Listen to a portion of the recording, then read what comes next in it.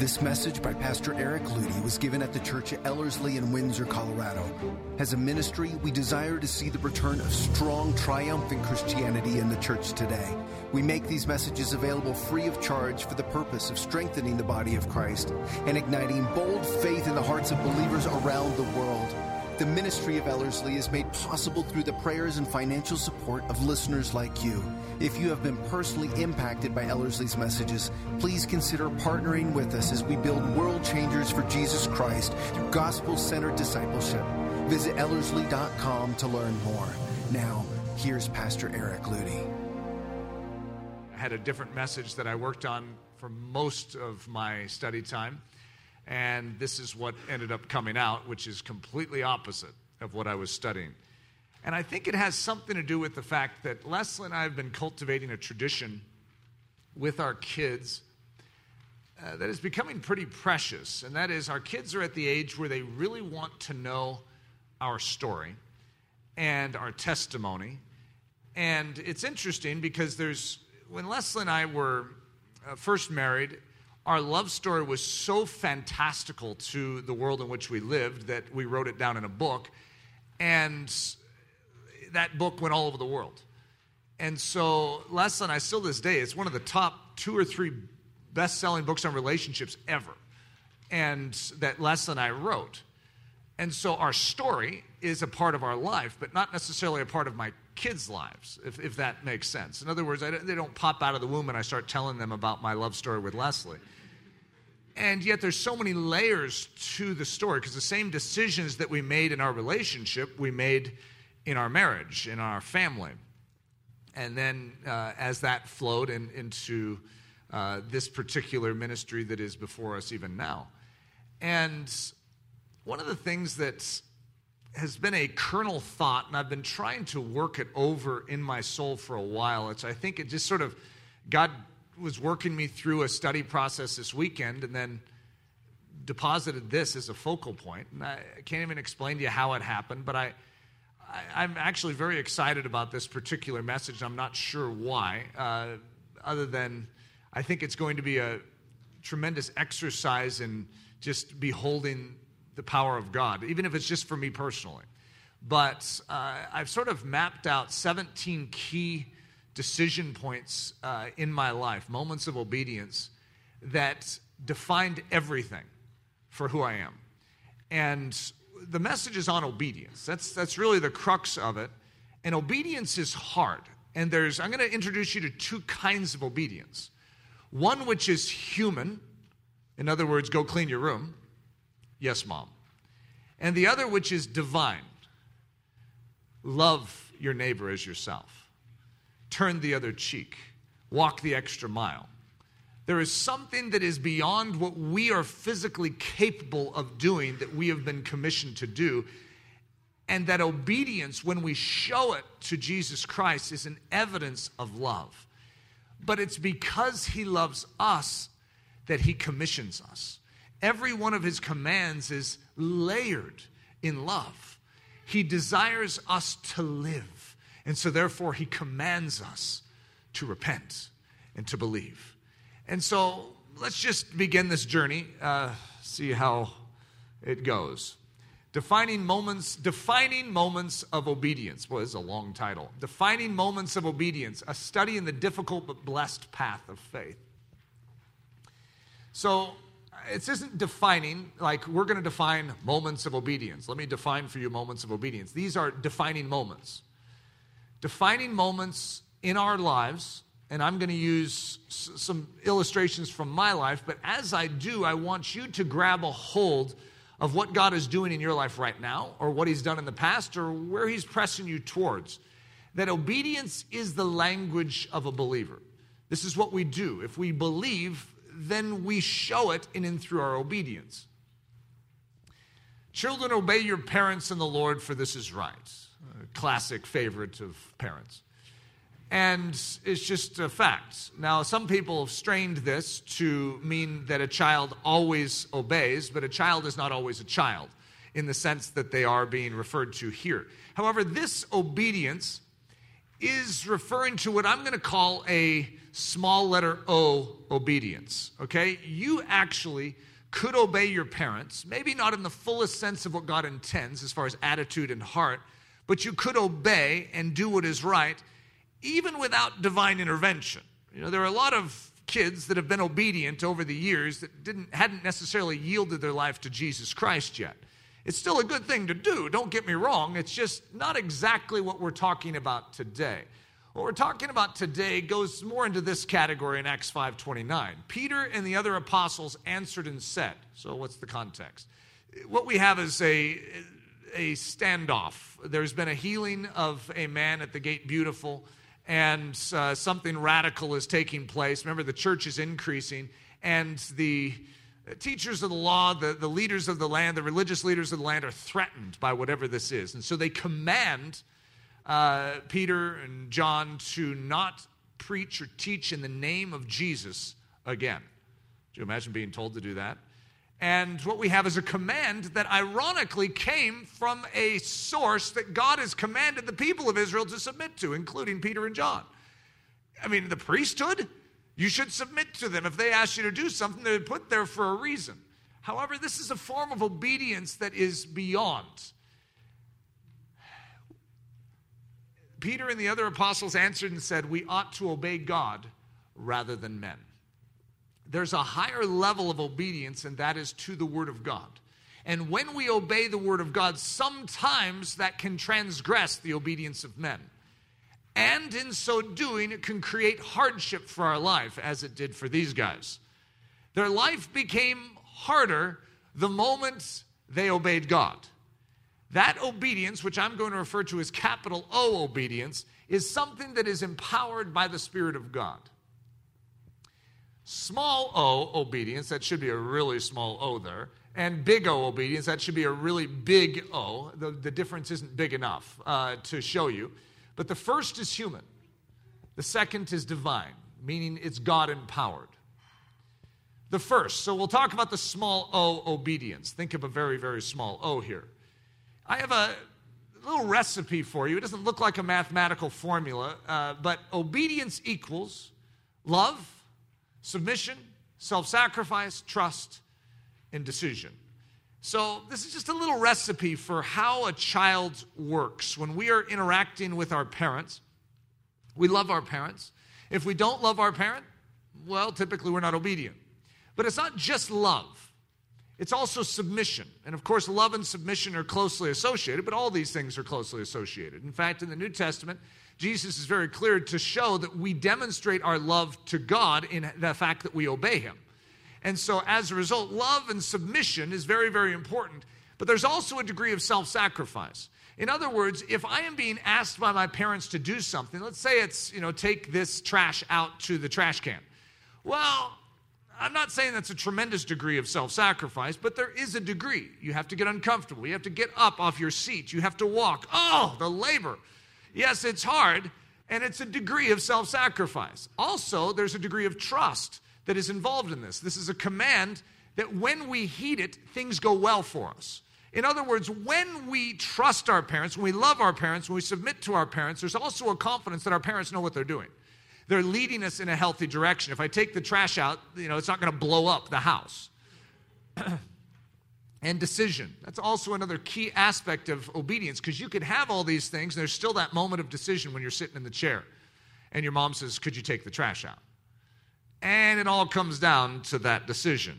But all these things woven together equal something. They equal what we know as obedience. When we decide to say yes, and we submit, and out of that loving trust we do, this is obedience. So now I'm going to introduce you to the second, or the capital O obedience. And you notice that I capitalize all of these things because this moves to a whole new plane. Okay, because what God is asking us to do is motivated out of a love that is not natural. In other words, to obey God demands an unearthly sort of love. It's a love that is divine. The Spirit of God plants within us for our God. And it demands a submission that is also capital S.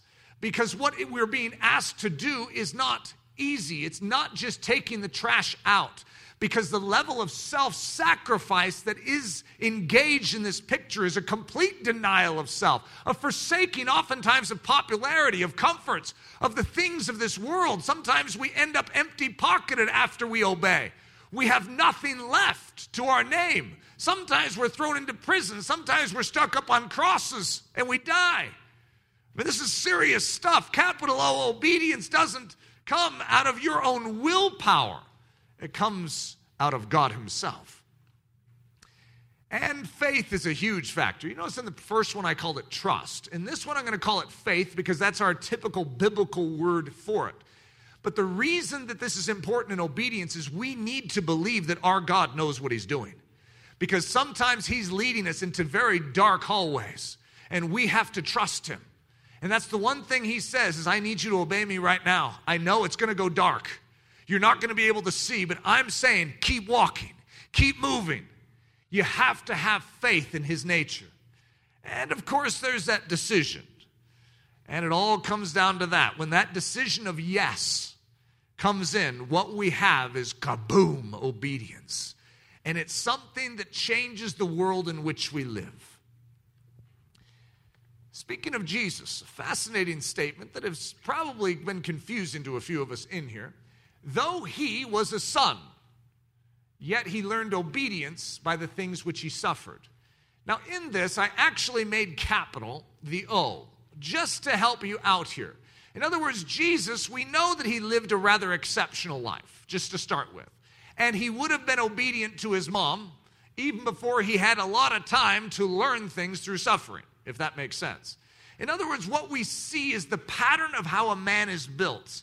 Yes, a man must first submit and learn obedience to his parents, but there's also another capital letter that we need to add on, and that's the O to obedience, where we need to learn to be dependent upon the Spirit, to be broken, to be willing to suffer in order to follow all the way through to the ends of the command. This isn't just take the trash out. This is carry the burden of sin for the entire world. And how did he learn that form of obedience? How did he learn capital O obedience? Key, don't miss it, through what he suffered. In other words, you want to learn capital O. You want to move past just taking out the trash when you're asked and doing the simple things that have minor levels of discomfort to them. You want to be a Christian in this world and do the hard things. You learn that sort of obedience through what you suffer. God wants to work capital O obedience into our lives. Some of you are wondering if this is the right message for you. It's like, I'm not exactly sure if I want capital O obedience worked in my life. Didn't you just say the word suffering? I did. I said it with a smile too, I think. But that is only learned through the rigors and pains of testing. You see, there's all sorts of little moments in our life, and that's what I want to emphasize here, is there's defining moments in which we learn obedience.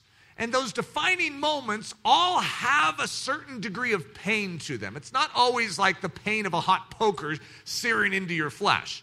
It's the pain of discomfort, the pain of reputational danger. That if I go in that direction, they're going to think funny thoughts about me. That's hard. When you take out the trash for your mom, there's no funny thoughts being thought about you. There's just no risk of reputational loss there. It's small O obedience, but this stuff, this capital O stuff, is hard. And it touches us at the deepest part of who we are. And every aspect of our firstborn life says, don't get up from that seat and don't do it. You'll lose everything. You see, there's two aspects to our existence. We have a firstborn life. It's called the old man. And when we come to Christ, we are supposed to discard that and we're supposed to put it off. We're supposed to be born again. And when we are born again, we no longer function after that first voice that says, stay seated. Now we function after a different power. It's a second voice, if you want to say it that way. It's the voice of the Holy Spirit. And he says, rise up and walk. He says, move forward. I've given you the power to do it. You see, when you're looking in your own pockets when you're in your firstborn state, and God says, go, pick up your cross and follow me. We're like, I'm really struggling here. I don't have the mustard, the stuff, the power to do that. to literally pick up an execution device that literally causes mockery to come. Everyone thinks you're wrong when you pick up a cross. You're the criminal. I don't want to look like the wrong one in culture. I want to look good, right. I want to look intellectual, smart.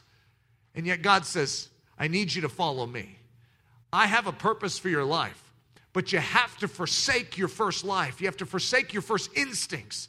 You have to come follow me. The obedience tests, moments that define my life and course. So I'm going to go through 17 of these, okay? The reason I'm giving you these is just because it's really hard to show you how this works unless we just get practical. And we just start showing you little moments, because it's interesting. My moments way back in the day seem so easy compared to what I face now. And yet, how did I learn what I have now? I don't even want to give myself a capital O. We're going to give just a bigger font size to the O.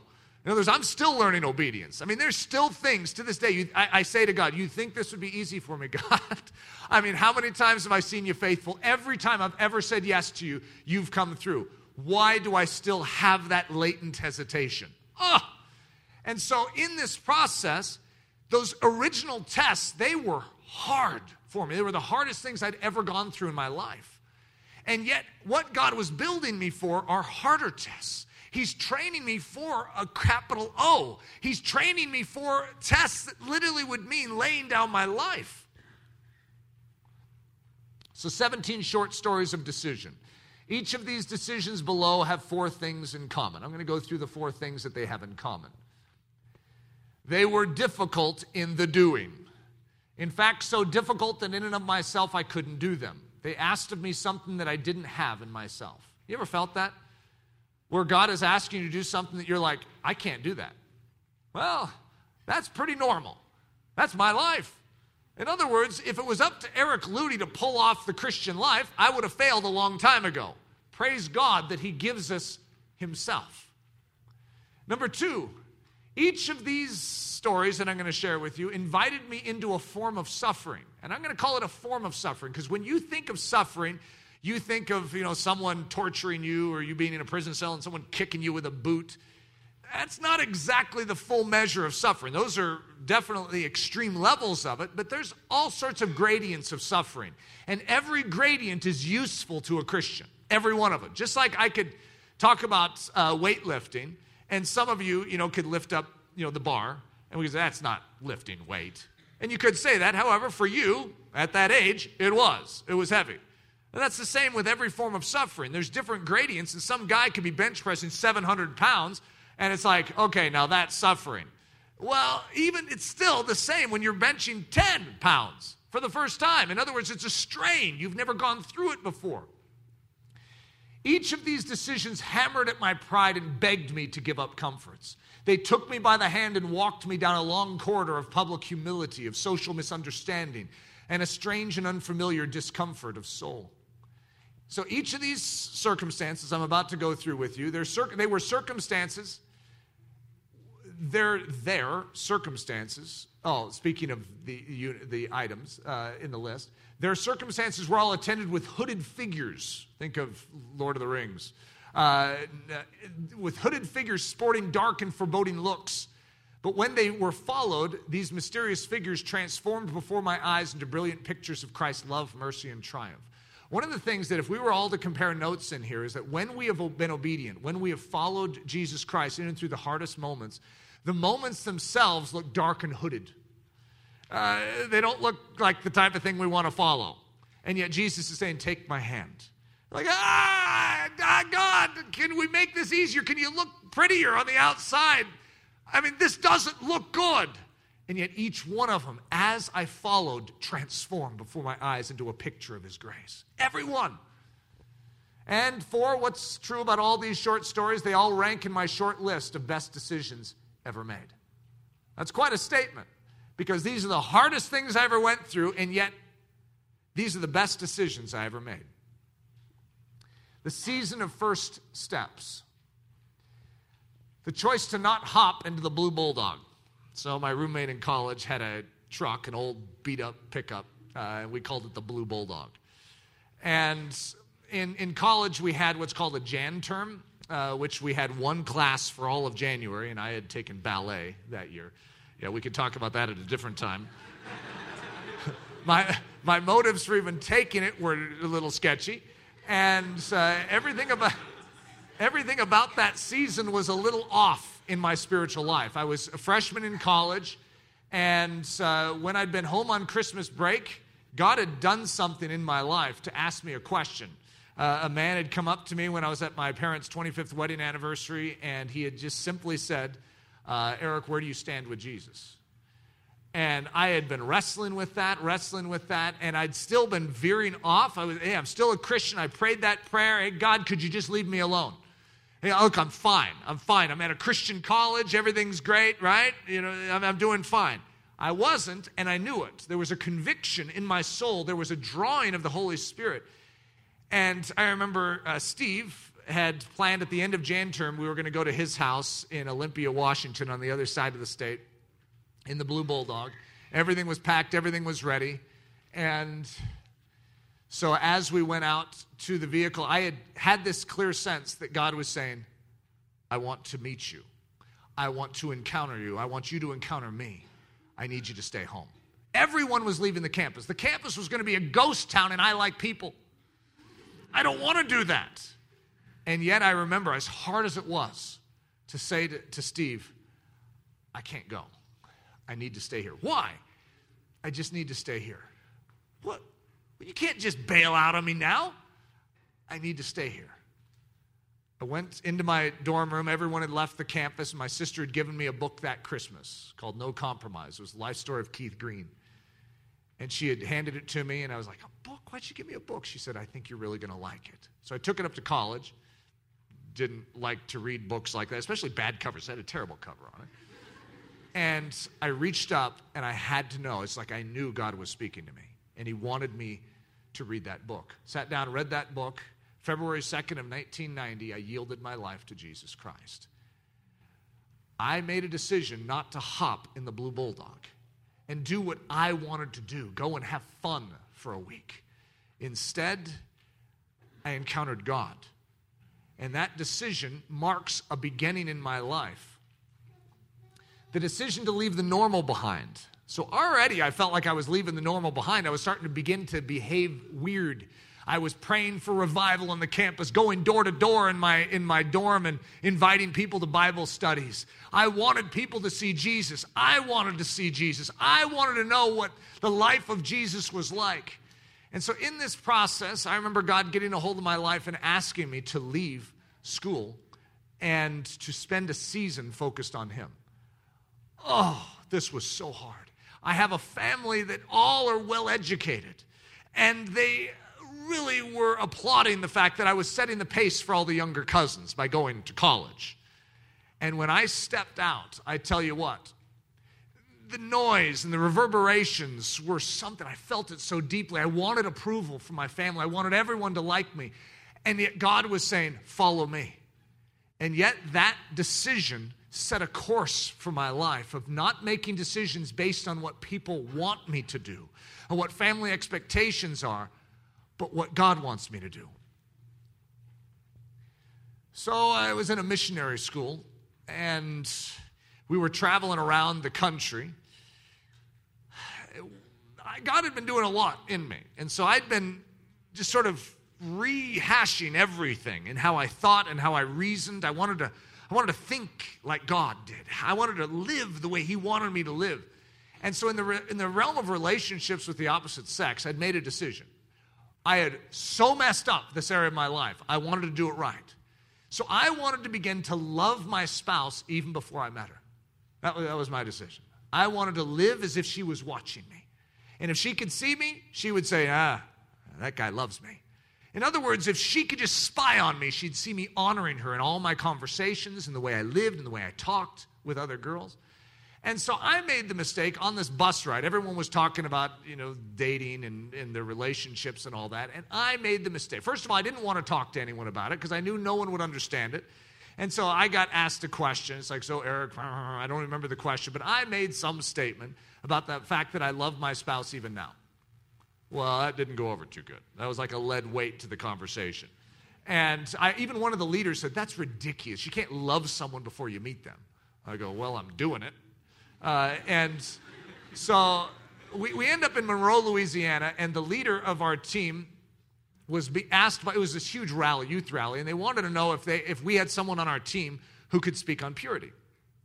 And so the leader had someone standing nearby that said, I guess Eric Ludy has a lot to say on the subject. That's what happened. And so the leader comes up to me and says, Eric, I need you to speak tonight. You have 10 minutes. 10 minutes to speak, but I had like 5 minutes before I was going to be speaking. I'm like, okay. Whoa. And even as he said it, it's like I knew I was supposed to. That's what was extra weird about it. And I knew what I was supposed to say. I didn't want to. In fact, I was begging God to get out of this. God, how did I get into this? I'm not supposed to be speaking. I'm not a speaker. What am I doing? And so I was sitting there in the audience, and I am sweating. And I cannot imagine getting up there and sharing what I'm about to share, because if I do, they will reject me. This entire audience will not like it. At that point in time, no one had ever shared something like that. I had never heard it in my entire life growing up in youth group. I was going to talk about the fact that God isn't interested just in physical purity. He's interested in purity of the inner man. And if you're looking at a woman with lust, you're committing adultery with her in your heart. Well, that might be normal for you guys. That was not normal at the time. And I got up there and I spoke something. I was trembling. I remember right before I got up, I made a deal with God. I was like, God, please, please, please, don't ask me to do this. Don't ask me to do this. At the very end, I said, I'm willing, but you're going to have to hold me. I remember trembling as I walked up there. It was probably a terrible speech. I have no idea what I said. All I remember was dead silent. All you could hear is that random cough. And no one said anything. I finished. No one applauded.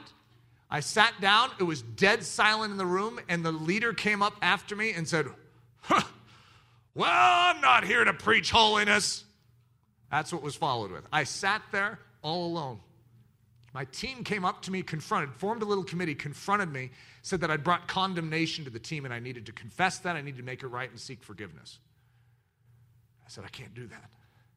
I can't do that. I gave you what I felt was loving truth, and that is that God cares about your thought life. God cares about the way we're living, and I had to say that. I was asked to say it, and I wouldn't apologize. Well, that set a course in my life.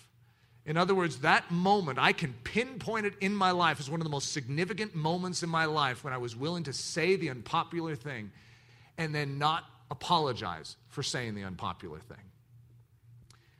Standing all alone by the bus. So we go to this mega church. We're traveling through the country as a mission group. We're just about to head off to, I think it was Bulgaria at the time.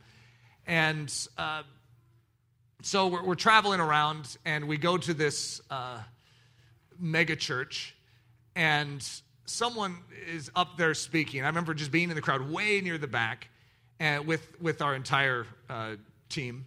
There's about 30 of us. And whatever was being said, it was heresy. It was just horrible. I could not believe. I'm looking around going, am I the only one that cares about this? Remember, I'm just a young guy. And young guys aren't supposed to say anything or do anything. I am already feeling extremely uncomfortable with what God has asked me to do so far. And I'm just saying, God, have I arrived now? Am I past the point where I need to do uncomfortable things? That's what I was waiting for. I was waiting to arrive at some point when discomfort could leave. Because I don't like it any more than you do. I wanted to be done with that. And I knew in good conscience I could not sit there in this church. I'm thinking, God, don't do this to me. So there I was in the midst of this church, all my team around me. I stand up and walk out. And I didn't know where to go. So I walk out to the bus, and it was locked. So I stood there by the bus the whole service, waiting for the team to come. They come out, and they're all sort of talking as they see me. There he is. There he is. What do you think you're doing out here? I'm just sort of waiting to get in the bus. Could you just let me in the bus? Oh, horrible. Number 5, giving up my position in the class. So there was one of the students in the class. The way they would do it is you had to pay your tuition. If you hadn't paid by a certain time, then they would remove you from the school. And my tuition was paid. And there was another student that had been warned many times, and I overheard something about it.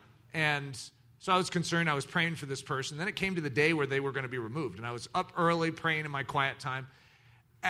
One of the most awkward things I've ever gone through in my life is I felt like I was supposed to give my position in the class and my full payment and take her position of debt. It's like, God, that is crazy. And I remember I opened up, it was Oswald Chambers that I opened up to read my daily devotional and everything in it. I actually have the little clip from Oswald Chambers, and I'll read it to you in a bit. And I knew what I was supposed to do. That decision had a massive impact on my life. I mean, each one of these, I'm just prepping my kids for this. Each one of these, I could go into each one of these stories and tell all the story around it, and they're powerful stories, and they are hard because I got booted out of the school. I was in the position of not having paid my tuition, and no one knew it. Eric just disappeared. And the difficulty I went through, suddenly having no access to food, suddenly having a situation where I had no advocate on my side. All I had was what felt like stupidity reigning in my life. Am I that stupid as to do this? This other person is celebrating. Everyone's so excited because God supernaturally supplied for them. Meanwhile, Eric's out on his backside. And yet, what God did in and through this story defines me. I saw God's faithfulness. I saw God supernaturally care for me in a situation when I had nothing. Out of obedience, I suffered, yes, but what did I also see? I saw triumph. Responding to the prophetess. Doesn't that sound like an interesting story? So I'm on the same mission. These are all grouped together because this is all sort of in a similar season of life in order.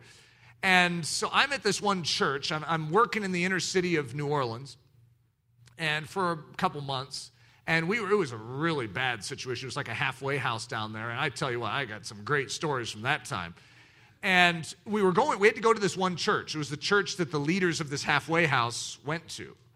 And I guess I understood why the leaders were so weird by going to their church. It was led by this prophetess woman. And so you could just imagine Eric Ludy in a church with a prophetess. And so I was so uncomfortable in this whole thing. This whole thing was just weird. And this lady at the end of the service would have people come up that wanted to have prophecies over them. And she would start prophesying. But her prophecies were weird. That's all I can say. Okay, I'm not making a statement on prophecy. I'm making a statement on this woman and this church. So there was this one time where she had this young man who I had really been praying for in the church. I was so concerned about everyone in this church. I'm like this protector guy. I'm like, dear God, I have to do something. But I had no idea what to do. I have no position in the church, no voice in the church. And so this lady is praying and prophesying over this young man that he is going to suffer and die. So I rise up from my seat, walk to the front, and kneel down and pray against it. 4 feet from her. A defining moment in my life. Standing with the cross on Bourbon Street. I'm one of those guys that understands social sensitivity. I can read people. I can understand society and societal expectations, so I understand what is cool. I understand what is hip.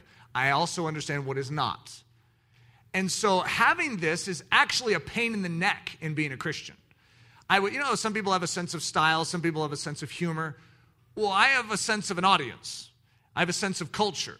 And so therefore, that's actually been one of the hardest things for me because I can read a situation and I know full well that if I do that, what it's going to be perceived as to the audience.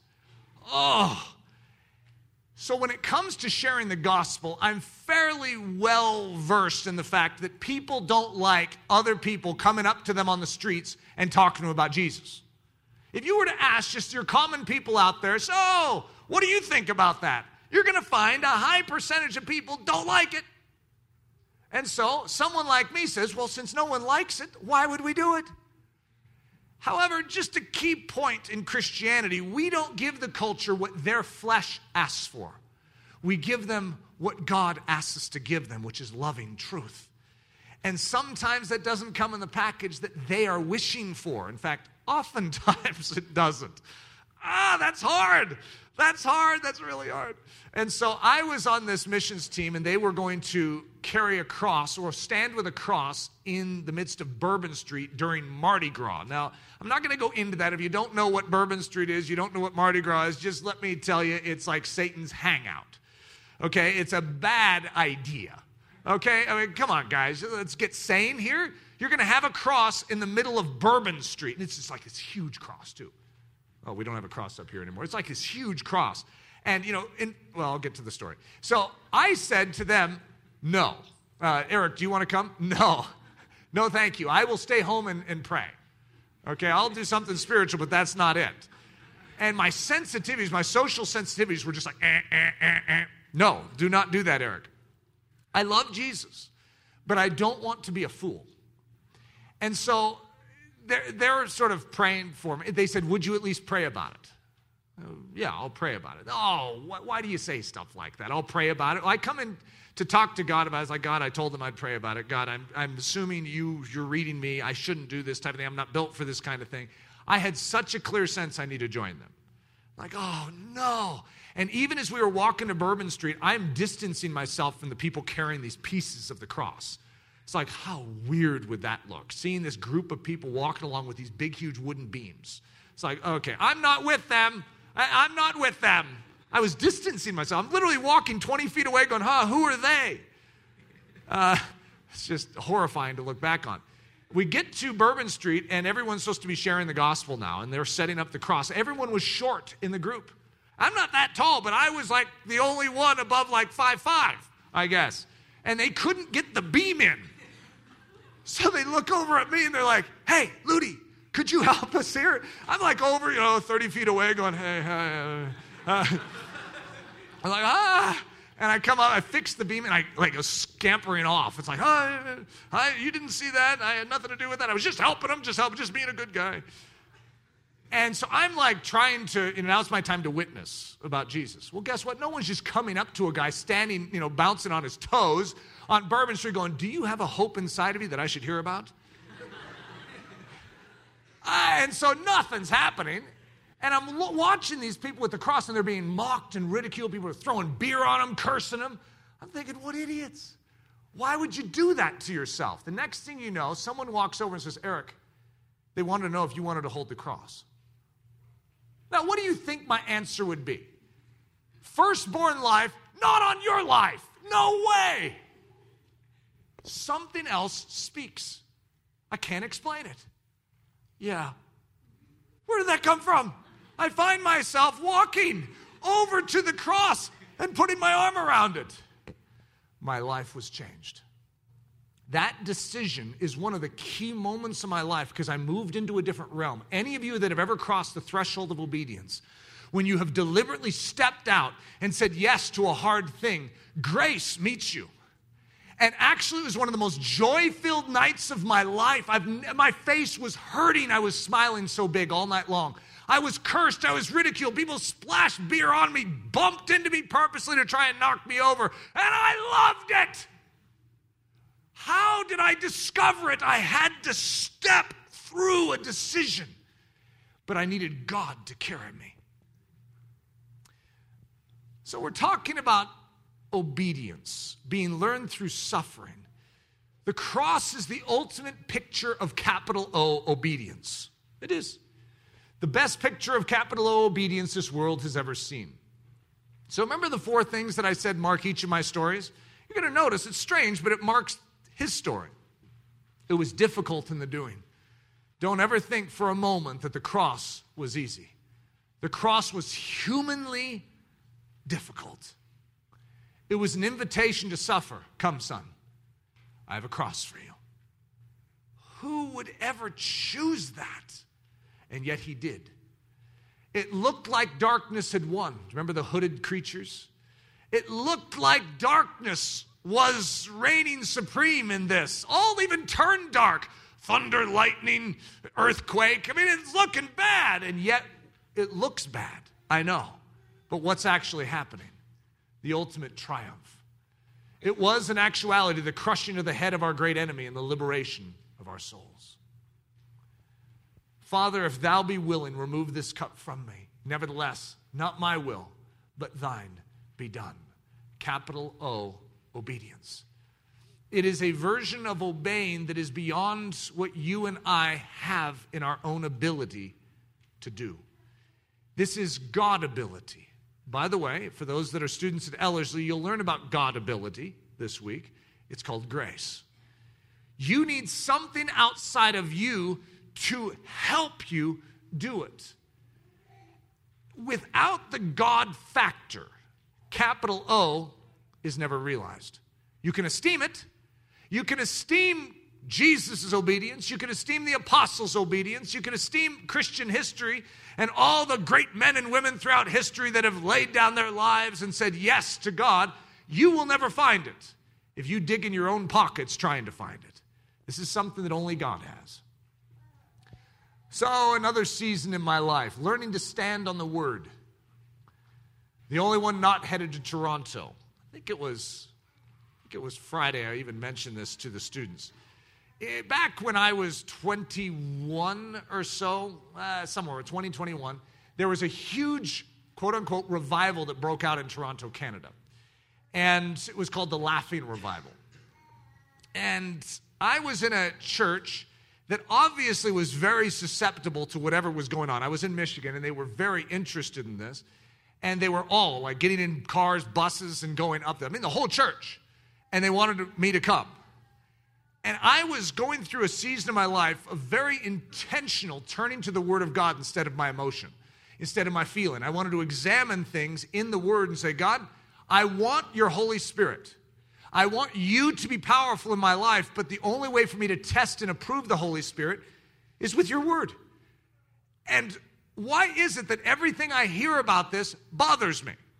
Why is it that everyone else seems to ignore what the Word of God says when measuring this revival, and they're going? This is so hard because I was a young guy, and yet I have everyone in my church going except for me. Eric Ludy makes the decision to stay home. Defining moment. The sleeper car. So Leslie and I have an extraordinary love story. We really do. It's an amazing love story. But in this love story, even before we were married, and there is some key moments in it, Leslie and I were intentional towards each other. In other words, we had a relationship, but it was pretty far from marriage at the time. Well, actually, it was 6 months from marriage, so it wasn't that far. 6 months. And we had gone on a trip with my parents and my sister to the Northeast. So we'd gone up to Maine and up into Prince Edward Island. Beautiful. Then we came back down to Massachusetts. We're at Plymouth Plantation. I told my mom we need to get going because it was a train trip too. We need to get to the train depot in Boston, South Station, Boston, and before rush hour. And my mom's like, honey, you're always in a hurry. We'll be fine. I'm like, we have to return the rental car and we have to get to South Station, Boston. According to my figures, which I'm this mathematician guy, always with figures and everything, we're going to be late if we don't leave right now. And my mom's like, honey, let's enjoy this. This is my classic relationship with my mom. And so I'm like frustrated, going, and I'm miserable the whole time. My mom's right. I do not enjoy it once I make these decisions to grumble. However, we did run into a traffic jam, and my dad was now panicked as he's driving down the road in our rental car going, I can't get us there. If I go drop off the rental car, then I can't get to the... So what ends up happening is my dad goes to the rental car place after dropping us off at South Station, Boston. My mom stays and waits for my dad, so she misses the train along with my dad, and my sister, Leslie, and I end up getting the train. So we had 3 sleeper cars on this train trip from Boston to Chicago and then Chicago to Denver.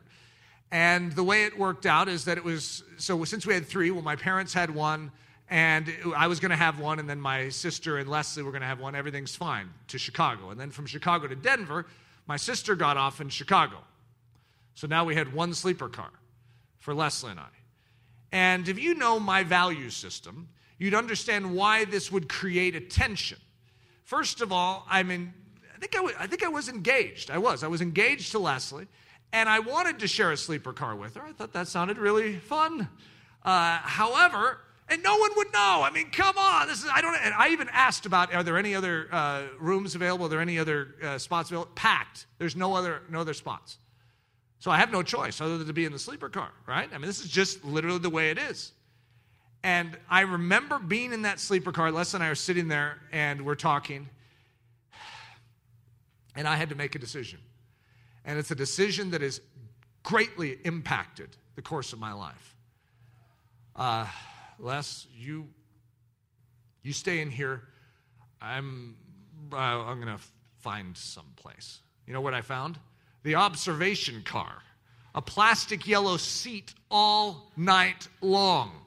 And in the observation car, obviously they try and make it so that no one sleeps there. All night long, those porters are walking through. The doors open. And they walk through, so the door opens. And I'm like, And then they walk to the other side. All night long. And believe me, it's pitch black out. There's nothing to observe out there. Extreme suffering. And yet, a defining moment in my soul. To make a decision when no one can see. To make a decision where I can live with it. And say, even in 40 years, I look back and I say, that's it. If a generation is watching, would they say, that's the pattern I want to follow? The odd message in Australia. I did talk about this on Friday with the students. I came down, and the Laughing Revival had preceded me down in Australia along the whole eastern coastline of Australia. And every church I'd gone to was impacted by the Laughing Revival. And so they wanted revival. That's what they were wanting. But it was this weird form of revival that included barking like dogs, roaring like lions, and slithering like snakes. It was weird. That's all I can say. And so the first church I show up at, I'm next to speak in this revival. They were just on the Australia Today show. It was like this huge deal. This was a big church in northern Australia, and everyone was watching it to see how this revival would continue, and I was the next one to speak. And it was something like the last 28 people that have been here, revival has broken out when they've spoken. And I'm next. And I made a decision. I spoke on true revival. And no one laughed. No one barked, no one roared, and no one slithered. And yet, as I shared the story on Friday, something amazing happened. And it set a course in my life spiritually to recognize I cannot make a decision based on what an audience wants. I need to follow the truth. The first conversation with the devil. This is awkward. What are you doing having a conversation with the devil? Well, it wasn't like I set it up. See, there was a time in my life when we first started ministry. We were being invited all over the world to speak.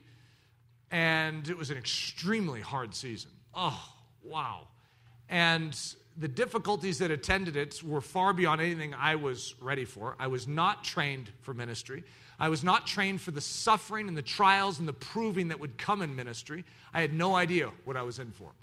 And as a result, I was off balance, and the devil was going to play that. And every time I would travel, Leslie would get sick. It's like we could see it, but we kept assuming that was God. That God was just sort of saying, yeah, it's good that Leslie's sick. I just want you to go through this. Instead of recognizing the devil had a plan. The devil wanted to undermine what was going on, and I needed to learn to resist him. I needed to learn to stand on truth and fight. I just wasn't a fighter. And so in this first conversation with the devil was something like this. Eric, you give up this ministry, and I'll let you go. In other words, he was hounding me. I mean, I felt it. It was such a palpable oppression. Everything from finances to health. Leslie and I had taken a stand for truth in our generation. And I had no idea what accompanied that. But it was all hell. And we were just being hit all over the place. And the devil's saying, look, you let go of this, and I'll stop hitting you. I'll let you go. And I know it's going to sound disappointing to you, but that's what I wanted to hear. It's like, okay, what do we need to do? How do we shake on this? So I got together with Leslie's parents, and Leslie was there, and I said, look, Leslie and I have decided that we're going to step down from ministry. I feel like the devil has made it clear. If I let go of this, he'll let go of us. So that's what we're planning on doing. Key moment of my life. Leslie's mom says, Eric, he's lying to you. You know too much. He will not stop until he kills you. So there I am, sitting there, processing this. I stood up. We are not stopping. I went from declaring that we're stopping to suddenly, we are not stopping. Key decision in my life. So how do we obey? That's sort of where it comes down to right now for us. As you're hearing these stories, I don't know how you relate. In other words, we all have our moments of proving and testing. Most of us want to escape them instead of recognizing that this is the raw material of strength for life. You could avoid a gym your entire life and never lift weights, never have the resistance of weight against it, and you will always remain weak. In other words, there is a need to engage with these weights, with these challenges in a proper way, where you approach them with a smile and say, God, thank you. And you press against it, and you will find that it changes your life. So how do we obey? Two truths that are imperative. First truth, faithful is he who has called us, who also will do it. You're being asked to do something. One of the key truths that I hold on to every time I face a difficult challenge from God is if he has called me, he will do it. I remember one moment, I was laying in my bed, it was pitch black in the room, and God was asking for something. I don't remember what it was, but I was laying in my bed, and I raised my hands up to say, God, I don't even know how to let go of this. It so holds me. It is like something that I don't feel I can live without, yet I know you're asking for it. And above my head, it was the strangest thing, but my hands came together and fell to my chest. I always remember that every time I get to a point of obedience. In other words, he will do the work of taking care of it. It's something, my job is to simply say, God, I need you. His job is to put it to death. He can do it. Faithful is he who has called us, who also will do it. Second, apart from me, you can do nothing. Simple rule of thumb. You want to obey with capital O obedience, you better be a part of him. It's the branch being grafted into a vine. Where is the sap? It's not in the branch unless the branch is in the vine. The branch must cling to the vine. Stay there, remain there, and when you do, the sap of that vine, that life will course into you and enable this branch, which is you, to bear fruit that is other than you. That branch can't do it in and of itself. That is the type of fruit that comes out of the vine. But if you abide, faithful is he who has called you, who also will bear that fruit, who will enable you to have capital O, obedience. The type of obedience that goes past what the natural man would ever do. Have you ever had it where there's things in your life you're thinking, I can't believe I just did that. I would never have done that in the past. Yeah, I've had that quote quite a few times in my life. Old Eric would have never done that. You would have never caught old Eric dead doing that type of stuff, and now Eric does it. What's happened to Eric? Well, Eric's a new Eric. It's a new Eric that has been bought and purchased by the blood of Jesus and transformed, so that no longer does this new Eric think and reason like an old Eric, but I actually think and reason differently, and I have power to do things that otherwise I would never do. The sprinkler head. Maybe this is because I'm dealing with sprinklers this week that this illustration came up. But imagine that you received a command.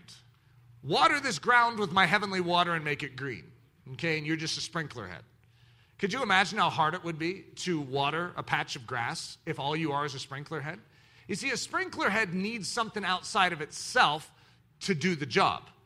And so it must sink down into the soil, deny itself from view, and get into that pipeline. And that's the pipeline of grace. It's where the living water is. So, do you need the movement again? You need to sink down. Some of you are like, I hope he does that again. You need to sink down into that soil and be buried with Christ. And what you find in that denial of self, where you are buried, and everyone loses sight of you, is that you actually enter into a pipeline of strength, and it's pressurized. And when that sprinkler head submits and opens itself up to that grace, what happens? It's not the sprinkler head itself that is able to shoot the water. The sprinkler head is merely the instrument through which that pressure is able to express itself. The Spirit of God has chosen us as those sprinkler heads. We must choose to sink in to that line, that pipeline, and receive that pressure of grace, the Holy Spirit. We must allow God to keep the pebbles out that will block the line. We must allow this line to stay clean, and we also must choose to allow our head to spring up and spray. There's things that we do. I mean, God, He's given us a will, and we can block the flow of that sprinkler. Have you ever had a bad sprinkler head? It's like, what's wrong with this thing? You want to kick it? It's not functioning the way it should, and it's going to be replaced. Okay, hey, we need to get a new sprinkler head here because that's not working. A working sprinkler head is able to fulfill the command, even though in and of itself, it can do nothing. So this is what we oftentimes at Ellerslie will call the yielding and the exerting. The yielding is giving up, opening yourself up to the pipeline, the pressurized water. Okay, God, come in. Do what you want in this life. That's the yielding. In and of myself, I cannot do it. But then the exerting is literally to take that pressure and to shoot that sprinkler head up and go and begin to give out that which God has given you. That's the obedience. And so obedience is wrapped in those two things. It's not just one of them, because you could choose to go but not be attached to the pipeline, and it's not very impressive, believe me. And you could yield and say, God, give me all the benefit, but I don't want to ever get in an uncomfortable spot and give up that benefit. Just keep me below the ground. I'm actually fine here. I don't want to stick my head up and get mowed off. Oswald Chambers, remember I talked about that December 1st time I opened up this? This is the key day in my life where there was a student in the discipleship school that didn't have money. And I had this clear sense of what God wanted me to do, but I was so uncomfortable. It's like, God, how would I do that? This is what I read. We only realize the power of the moral law when it comes with an if. God never coerces us. In one mood, we wish He would make us do the thing. And in another mood, we wish He would leave us alone. You ever felt that? God, if you really want me to do this, just force me to do it. And then the other side is, God, could you just leave me alone? Why can't you just give me the benefits of heaven without this commission? Why do I have to be obedient? Why couldn't I just go to heaven? God, I want the good stuff without the difficulty. And yet that's not the kingdom pattern. God gives us the good stuff, the resurrection life, through the cross. You don't get to resurrection life unless you go through the cross. There needs to be a death and a burial before you get in that grave. What are you going to do in the grave? Why are you there in the first place if you haven't died and were buried? That's how He gets us to the good stuff. And in another mood, we wish He would leave us alone. Whenever God's will is in the ascendant, all compulsion is gone. Listen to this. This is a line I've quoted to my own soul so many times. When we choose deliberately to obey Him, then He will tax the remotest star and the last grain of sand to assist us with all His almighty power. You see, God will back us up. Oftentimes what we have is that step. And it's a wobbly kneed step. It's a weak step where our gut is completely empty as we stand up and we're feeling wobbly. But when we take that step of decision to agree with God out of love, out of submission, out of self-sacrifice and trust, when we deliberately choose to obey Him, He taxes the remotest star and the last grain of sand to assist us. And that's why obedience transforms not just us, but the world around us. It's the vehicle through which God showers His grace upon this world. Learning to suffer well. So this is the third season to walk you through in some short stories. So Leslie and I, we're A-list authors is what they call us. Okay, that means basically we can write a book and it gets published. It will sell X amount, almost guaranteed. And so that guaranteed amount of sales equates to royalty checks. Because when you sign a book contract, they're going to give you what they think you could sell in the first year up front. And so Leslie and I could live this way. And it's most people on earth cannot live as authors. It's a hard thing to do. Leslie and I had a position We were in a good position. And yet, you know what that hinged on? Us traveling the world and speaking. You know what I do now was what we could call the death knell to my writing career. Now, there's a couple things that fed to it. The next one will play to that too. But when Les and I said we feel burdened that we need to invest in a smaller amount of people for a season, that we need to teach discipleship, we need to actually work with people. We'd go to places, we could be speaking to thousands of people, and they would all be on their face at the end. I mean, we'd see the power of God all over the world. And yet we would leave, and there was no one to disciple them. And as a result, there was an ache, a hollowness. I felt like, what is the use of this? If I'm just throwing seed down, but then it's always being choked out or it's being burnt out and there's no ability for it to take root, I feel like this is a hollow ministry. God, what can I do? And this is where the burden came for us to literally stop speaking and begin to set down roots and to begin to build what you see here. Well, that was a huge loss point for us. I mean, basically, our finances and everything that we had up to that point had nothing to hold them up when we stopped speaking. Our book sales go way down when we're not in front of big audiences constantly. The publishers were just like, hey, you can't do this to us. You can't do this to us. And it was hard. But it was significant in my life. In other words, to do that which doesn't look financially smart, but to be obedient to God, is a huge decision. The book that ended my writing career. So, Eric and Leslie can still write books, right? Now, my writing career isn't actually over. It's more just in the big publishing world. Yeah, Eric's not the most popular guy. So, there was a book I was supposed to write called The 5 Arts of Intimacy. I mean, a good, soft, comfortable book. I mean, still good, powerful stuff. But instead, I couldn't write it. I was so burdened that I needed to write a book about the manly stuff, returning to Christianity again. That we had lost manhood in the church, that we had been effeminized as a church. It's like, Eric, do you realize what that will do to you if you actually publish that? Well, so I wrote that. This is the book that the classic story. I took the idea to Leslie. I said, I can't write this other one. I have no passion for it at all. This is what I have a passion for. It's called The Bravehearted Gospel. And Leslie said, you need to write it, and when you write it like a man. I will.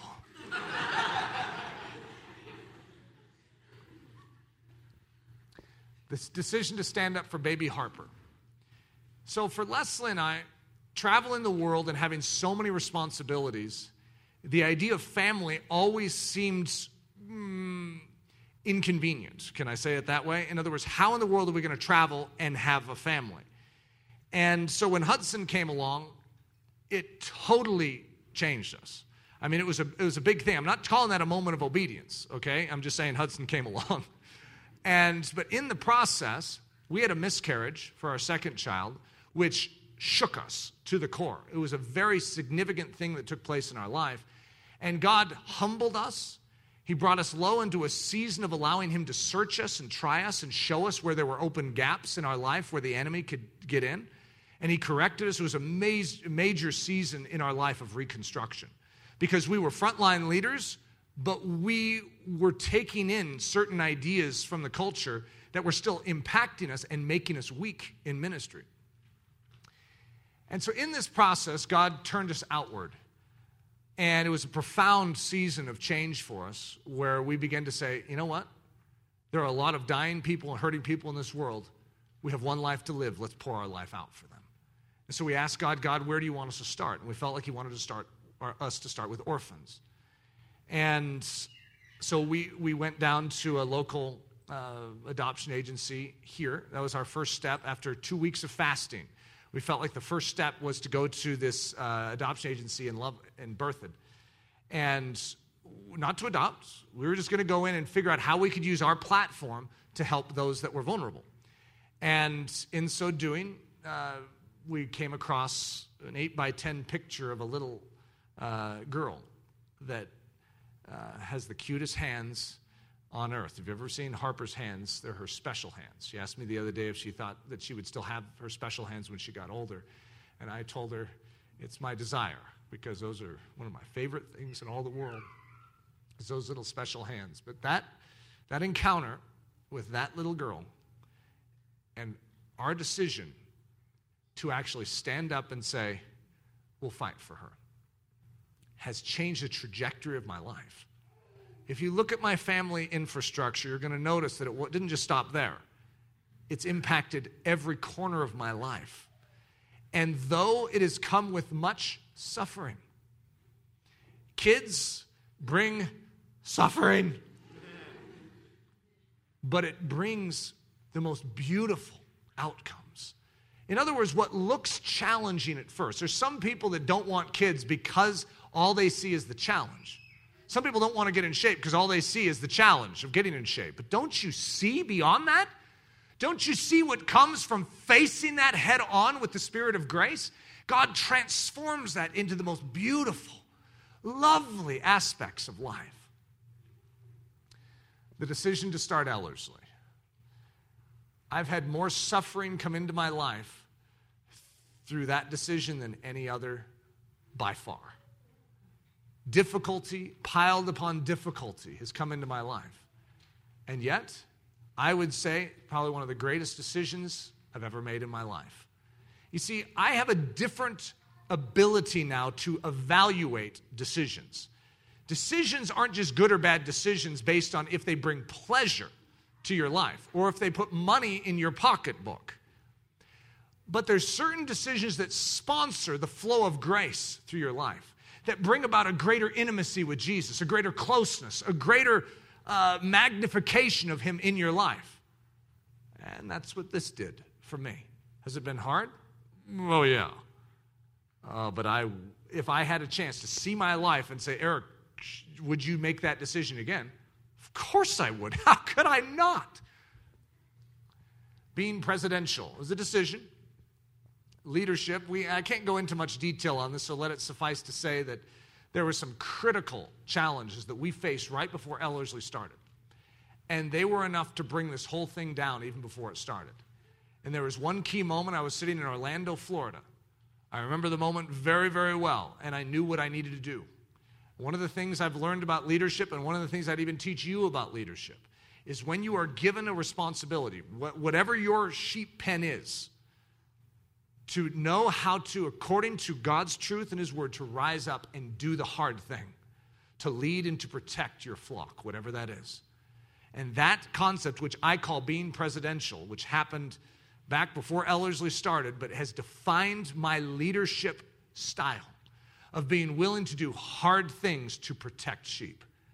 I tell you what, it's huge. Was it hard? Yes.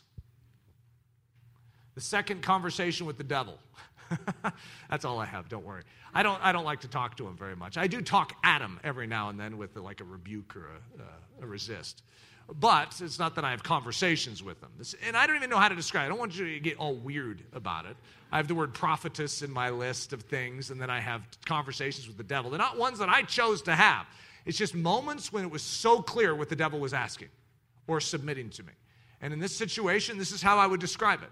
We had finished the first 2 semesters of Ellerslie, and it was hard.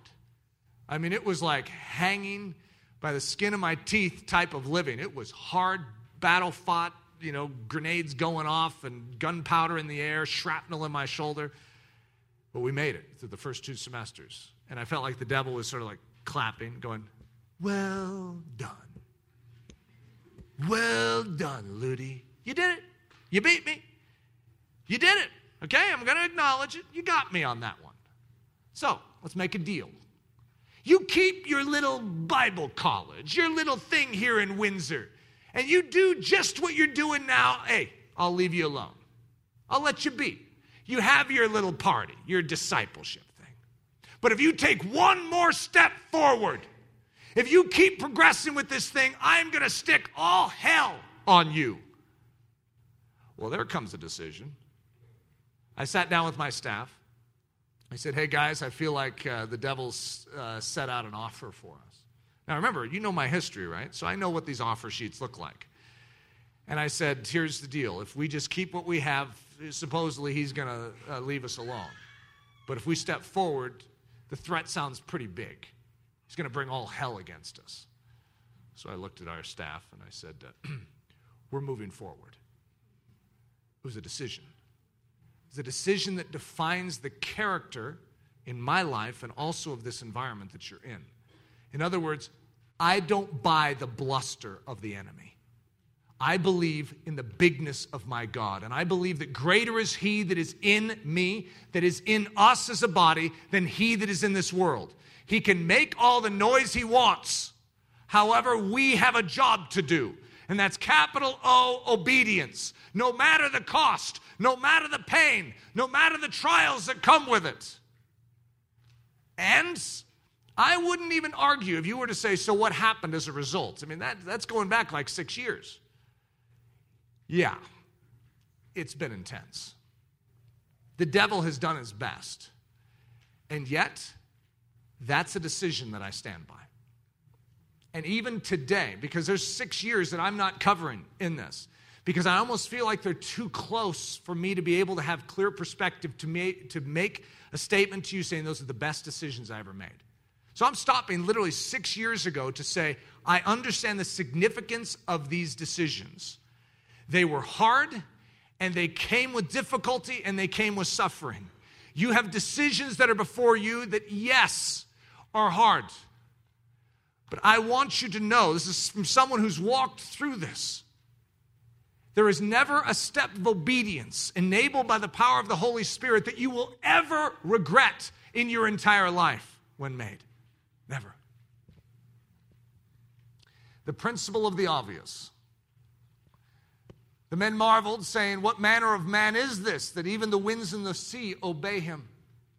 Jesus, remember that? Calmed the winds and the waves.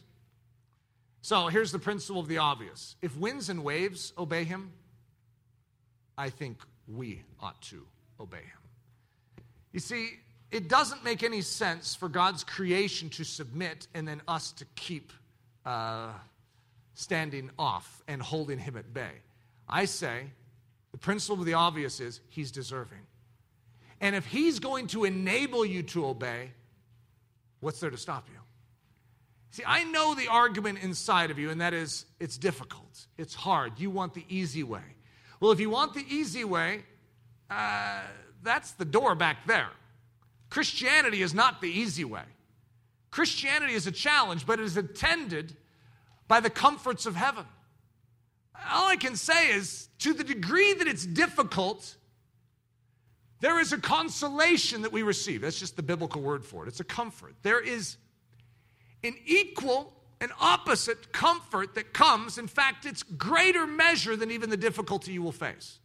Now, I've never had a baby, so it's dangerous territory, but this is Paul's illustration talking about travail. You are being called to enter into travail to bring something to this earth, to bring a picture of God's grace and glory to this earth. But in so doing, there is pain.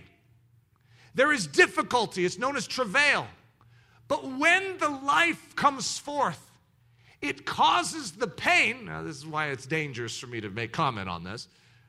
It causes the pain to pale in comparison with what was gained in and through it.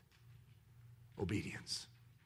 Obedience does have a very real challenge to it. Yes. It will touch your pride.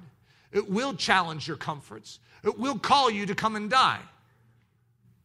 But what you receive as a consolation of the closeness and the intimacy with Christ as you walk exceeds, in fact, far exceeds the difficulties you face.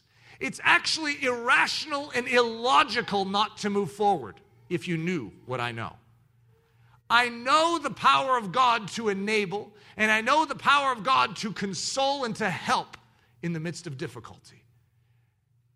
Whatever you face that is a challenge, God is able to carry you through it. The principle of trajectory. One of the key points that if I could pass it on to you, this is like a classic parent thing. You know, parents look at children and they're like, if you only knew how much this would impact you, then you would do it. You would start practicing the piano. You'll never regret it if you really learn the piano. When you get older, you'll thank me. You know, it's one of those kind of comments. The decisions you are making now actually have huge effect upon where you're going. If you establish a pattern of disobedience in your soul, you have a completely different life that awaits you. But when in your younger years you actually make decision to obey and to set a trajectory, an aim, a direction in place, I mean, I can look back at those 17 stories and say, here I am. That's me. That's my life. My life is a result of those decisions, of yielding and saying, God, I am so weak and I don't know how in the world I could do that, but I lean on you right now. Carry me. It's hard. It was a challenge. And yet, big smile on my face as a result. Thank you, Jesus, for carrying me through that. Now, therefore, if you will obey my voice indeed and keep my covenant, then you shall be a peculiar treasure unto me above all people, for all the earth is mine. If you will obey his voice. If you will obey him, then you become his peculiar treasure. You become one that has intimate access unto his grace, his presence, and his power. If you obey. You see, obedience needs God to work. At the same time, obedience needs you to decide. It works both ways. In other words, God won't force you, but he will woo you. And part of the way he woos you is in seeing clearly the realities of the kingdom of heaven. And you say, he's worthy of it. I desire to do this for him because I love him. You see, our motivation is for him. And when we see it, we take a weak first step maybe, but then the power of God lifts us and carries us. What I ask of you is for you to begin to ponder what we would call the pre-decided yes, Lord. In other words, you might not be asked to do something specific right now. You may not have something in your mind that says, okay, I need to do this. Boy, that's going to be hard. However, what I would ask of you to do is to say, answer the question, is he worthy? Is he worthy of your obedience? Do you love him? And if you don't love him to the degree that you'd be willing to lay down your life, ask for the Holy Spirit to cultivate such a love in you. That you would see his worthiness and that you would love and adore him in such a way that says, God, whatever you would desire. My answer, even before you ask, is yes, Lord. Even before he asks. Now, the danger with that is he could ask anything. And you've already said yes. Nope. However, if you love him, if you trust him, then wouldn't you agree to what he's going to ask of you even before he asks? Because he knows what's best. He knows why you're here on earth. I understand there's a tension in all of these things. But I tell you what, when you deliberately choose to obey him, you discover something. You discover heaven on earth. He will tax the remotest star and the last grain of sand to assist you with all his almighty power. You see, you're going to obey something. You will be obedient to something. Do you not know that when you present yourselves to someone as slaves for obedience, you are slaves of the one whom you obey? It's either of sin resulting in death, or it's of obedience resulting in righteousness. So you have a choice. You can make choices that result in death, or you could make choices that result in the manifestation and the revelation of the very nature of God Almighty. And that's obedience. Obedience unto his word. Obedience unto the Holy Spirit. Obedience to do things that aren't going to be classified as comfortable in this natural realm. But they will make your list in the years to come when someone says, so what made you who you are? Say, well, there's a few moments that define my life. And there'll be moments that you can point at of obedience. We hope you have enjoyed this message by Pastor Eric Ludy, delivered at the Church of Ellerslie in Windsor, Colorado. Feel free to make copies of this message, but do not charge for these copies or alter their content in any way without expressed written permission. For more information about us or to help support the ministry of Ellerslie, we invite you to visit us at ellerslie.com, ELLERSLIE.com. Please know that you are not alone in this battle for truth, and we are cheering you on down the narrow way of the cross.